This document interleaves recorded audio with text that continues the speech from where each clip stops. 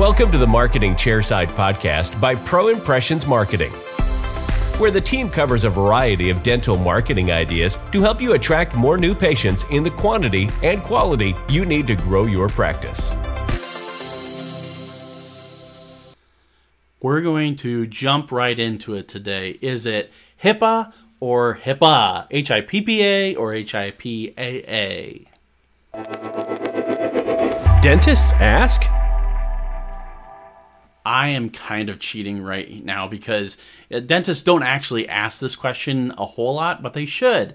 And dental marketers should know this. HIPPA is incorrect. It should be spelled HIPAA.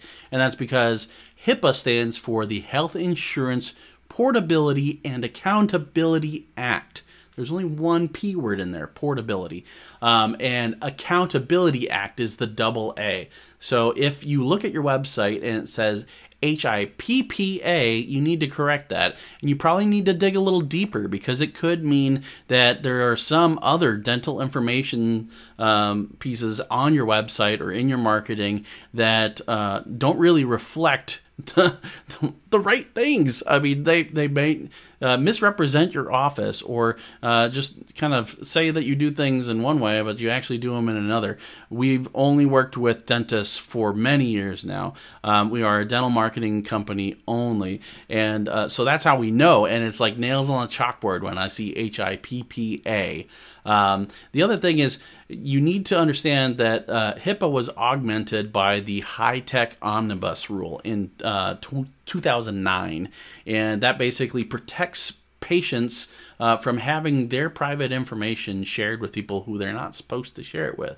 And so if your marketing company has HIPPA on there, to me, that makes me wonder, do they understand patient privacy, or is this just kind of another piece of content to them?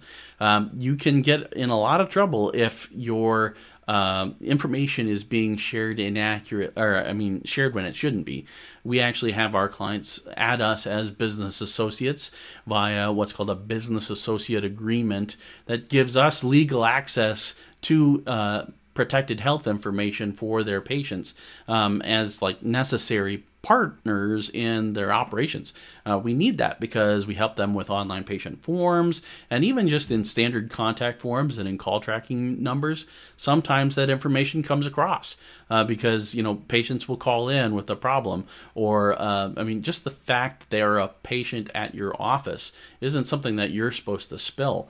And so be sure to check your marketing, make sure that you're being represented as the go-to trustworthy dentist that you are in your market, so that the correct spelling of HIPAA is there, HIPAA.